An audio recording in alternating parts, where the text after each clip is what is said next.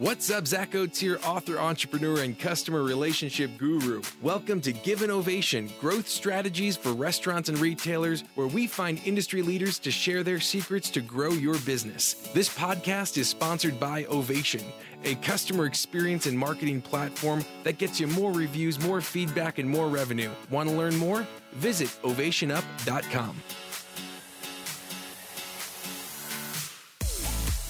Welcome, and today we've got Rev with us. Rev has spent the last 20 years as a hospitality technology marketing consultant and food influencer. He believes that pizza is a religion, and Rev, crazy times. And again, I'm coming at you from Ovation headquarters number 2, which is my wife's sewing room. So appreciate you being with us, Rev. Oh, thank you for having me. I'm in Management HQ. I've had this LLC since 2009, but it's not like a company, right? It's just a way for me to write off taxes. But this is essentially Management LLC. So I got a Blink 182 poster. I got a Spider-Man fidget spinner. You know, we're good. Nice. There we go, man. Well, hopefully no one from the IRS watches this. No, I do write off a lot, so we'll see. Awesome. Okay, so Rev, here we are. We're at the cusp, in the very beginning of this coronavirus. What should people be, restaurant owners, hospitality owners, what should they be thinking? What should they be feeling? What do you think? Talk to us about your experience. What should people be thinking and feeling? Just put the pressure of the entire industry on my back. Yeah. Listen, I keep getting, lots of people are asking me my opinion on this. I'm pretty steadfast on, I think that not just the business, but as a society, we are about to go through a pretty seismic transformation, right? Like we are not going to go back to the way things were. Like we're not just going to return. There is a new normal. We are not going to be reinserted to the matrix, so to speak. And I think the effect of that, there's going to be a lot of effects, but from a business level, I think two things are really going to happen. And I'll do some storytelling. The MTA in New York City last week announced that they were going to do enhanced cleaning of the subway. And that meant that they were going to, clean the subway twice a day. And like people's minds were blown. They were like, wait a minute, how often or inoften were you cleaning it before, right? Now the expectation will be set that it has to be cleaned 2 times a day. And so that operational change for the MTA is going to be a seismic change in their operation. And the same thing I think is going to happen to dining in restaurants, right? All these restaurants are putting out messages about enhanced cleaning and sanitation practices and yada, yada. That is going to set a new standard, I think, for cleanliness and safe environments. But moreover, the bigger shift that's coming, I think the world in general has been moving towards, cloud computing, work from home, software technology adoption, on-demand services, like all these sort of things that the internet has created. And that for sure we were already moving in the direction of, I think I don't think adoption was moving at the speed of creation. Like technology for sure is outpacing adoption. And I think what's going to happen here is that adoption is going to be forced to speed up. Work from home, on demand, cloud computing, like all these things that are enabling our society to basically still operate in the midst of basically a lockdown are going to show us the possibility of what those things can do. And I think that's going to change our entire society. I know I'm a little long-winded here on the answer, but this is great, Rev. Like, how is that going to affect restaurants? Well, if I was a restaurant operator right now, and I'm not because I'm actually a failed one from 6 years ago. Congratulations. Thank you. Some people pay for an MBA and I bought a bar. I learned just as much, but not in a different way. I don't have something on my wall other than a Blink 182 poster. If I was a restaurant operator right now and I was forced to either close or change to a delivery and pickup only model, I would be thinking about what can I learn in this moment, or what can I do right now that's going to affect my business positively moving forward, right? That's like an immediate thing. Actually, sorry, I would start with what can I do right now? What can I learn from this in the immediate? Like how did I adapt to something that I can actually continue to practice afterwards? Before I go to my second point, I'll give you an example. A friend of mine is a CEO of 15 location restaurant, and they're different brands. So they have like some casual, some fine dining, whatever. And the fine dining ones, they just shut down. They're like, there's nobody's coming in to eat a steak. Like, we're not going to do it. But with their with their casual brand, they're thinking about like, how do we keep delivery and pickup going? And I was like, well, why don't you just do like a value driven menu, right? Like if your normal entree is, here in New York City, $25, is there a $12 version that you can create that feels easy to pick up or easy to deliver at a higher pace than which I would have come and sat in your dining room, right? And Yeah. so if you're that restaurant and you can figure out how to operationalize like a $12 menu, or depending on where you are in the country, a $5 breakfast, like the type of thing that like feels easy, isn't too big a discount on what your price or your cost of goods are, and it's going to potentially increase the frequency from which I touch your brand in this moment, that could turn into an operational efficiency moving forward, right? Yeah. Restaurants are Yeah. restaurants Totally. are worried about third party delivery and ghost kitchens and all those things, and that for sure is a restaurant threat on a traditional model. But like, you have a kitchen and a staff, maybe you just create your own version of that. I don't know. These are the things I would be thinking about to go Yeah. And, past and that. touching on that real quick, because at the end of the day, right, nothing's going to be the same. Nothing. Right. And we're going to find a new normal, and it's not going to be crazy different from what we had, but it's going to evolve. A lot of things, like we're going to this forced evolution.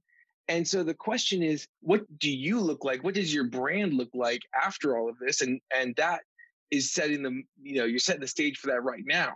For example, I mentioned this on another podcast, but people who had a sit-down restaurant, they're now serving bagels and burgers outside their restaurant, from like a little stand. I mean, you need to evolve to think about what does this mean for your menu, and not be afraid to change things up, right? Because I feel like a lot of people get stuck in like, I can't change it, this is my menu, but you have to, and you have to at least consider it, right? Right. And I mean, to your point, I think that restaurants are going to have to start to bend to the laws of technology. And by that, I mean, like, there are tons of software companies that go and create a product that's interesting, but the ones that are the successful are the ones that solve a need, right?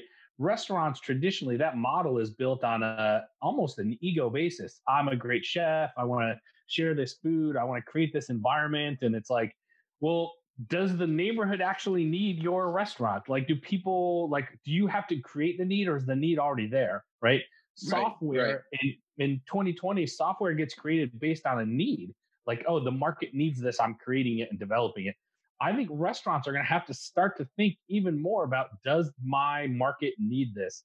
Does my neighborhood need this? And for a restaurant operator that was afraid of a ghost kitchen, like that got created out of a need, right? If you are a restaurant operator, you need to think about now, like, how does my restaurant serve the needs of my community? Like, yeah, okay, it's a fun place to eat and the food are good and blah, blah, blah. And those things matter to a certain extent, but they're not going to matter in the same way moving forward. The need for people to have something, whatever that is going to be what changes in the future. Love that, man. And going along with that, as we're looking forward to this, what can people be expecting in terms of some of these new norms? I mean, with cleanliness, sanitation, I mean, is that going to be, do you think that restaurant owners and operators are going to have to bring on like another staff member just to clean? Or like, what do you think in the new normal is? I think the new normal, I'm going to go up a level if that's okay here.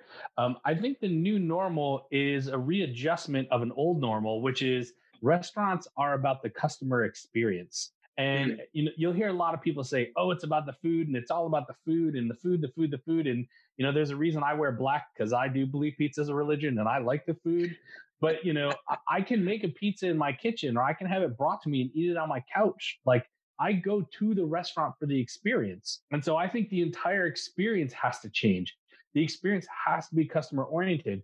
And so if your business was only like kind of customer oriented first, now you're going to have to be really customer oriented.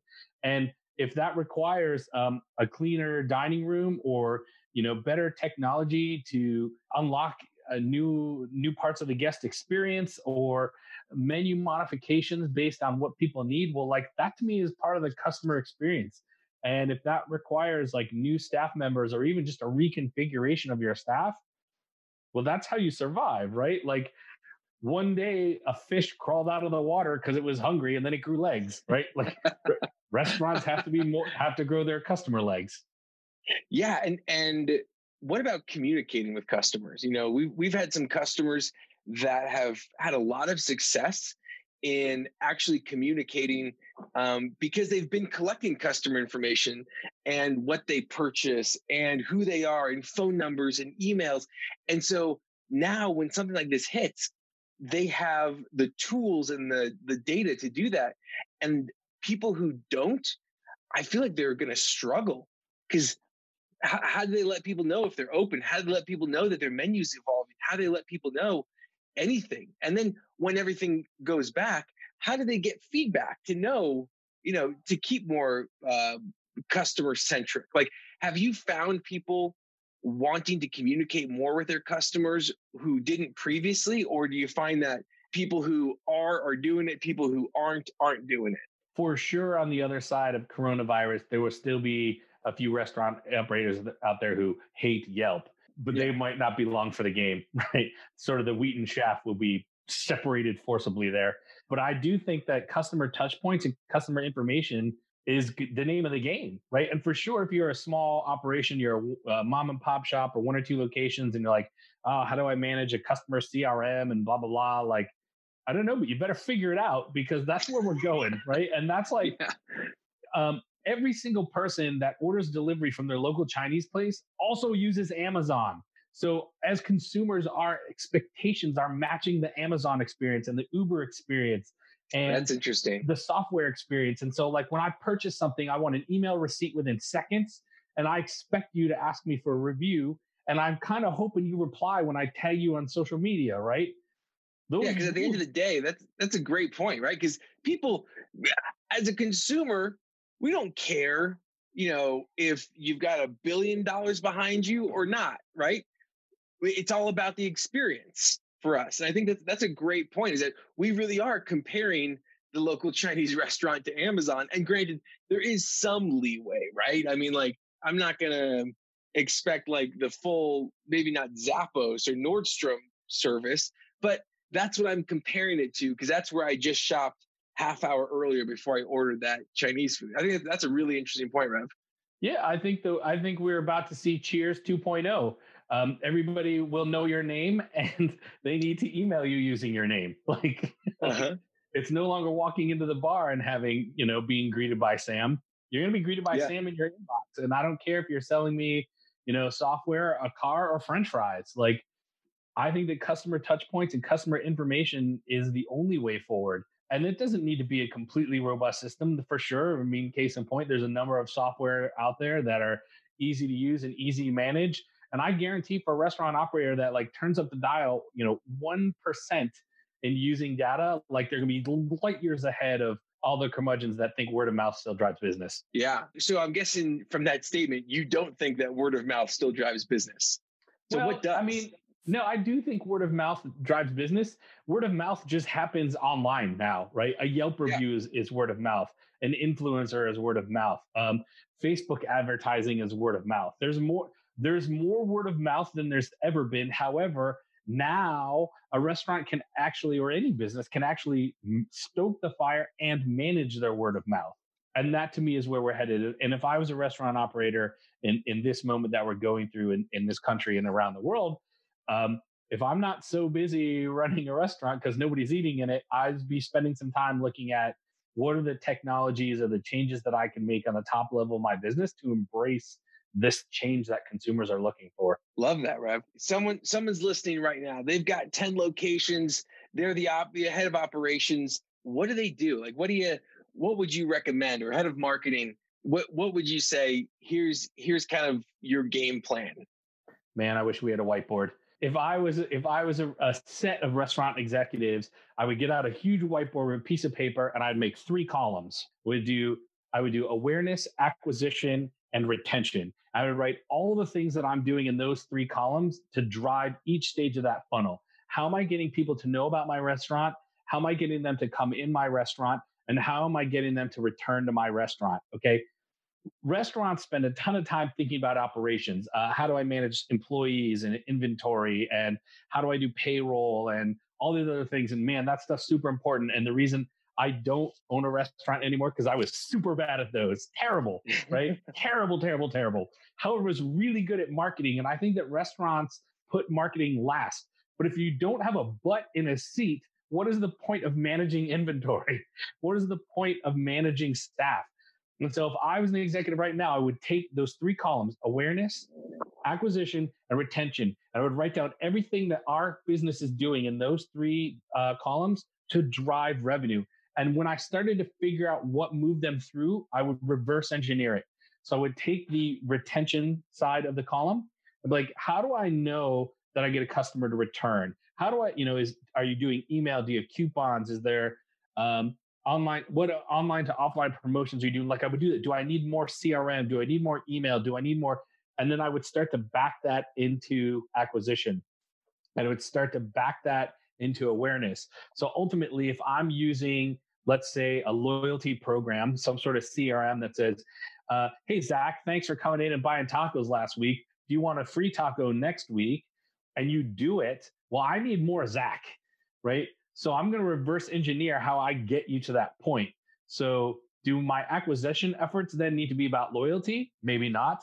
Do they need to be about just getting you to give me your email address? Oh, that's a pretty good acquisition point. Cool. So if we see more Zach happening, then my awareness stage needs to be, how do I get Zach to think about giving me his email address, right? Not just, we have pizza. Great. Yeah. Everybody has pizza. And I would tell restaurant operators, I'm going to sum that up in one sentence. I would think about how they gain awareness, acquire, and retain customers in a why you, why now, why us marketing funnel fashion. Love that. Rev, dude, I sincerely appreciate you hopping on, sharing some of your insights here. Super fascinating. Where can people learn more about you? Thank you. I really appreciate it. I'm here to help restaurateurs be better at gaining awareness, acquiring customers, and retaining them. So the easiest way to find me is I have the same screen name on every single platform. It's Rev Ciancio, REVCIANCIO. Most people are like, I can't remember how to spell that. Just Google Expert Burger Taster and you'll find me.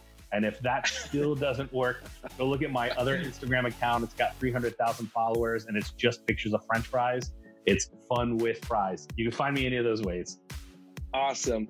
Rev, today's ovation goes to you, man. Thanks for keeping us informed, keeping us in the loop. And everyone, look up Rev. Glad you're with us today, and thank you. The risk takers, the troublemakers, the crazies who are keeping this world clothed and fed, you're the ones who truly deserve an ovation. Again, this podcast was sponsored by Ovation. To see how we can help you grow your business, go to ovationup.com. Don't forget to subscribe, and remember, be sure to give someone in your life an ovation today.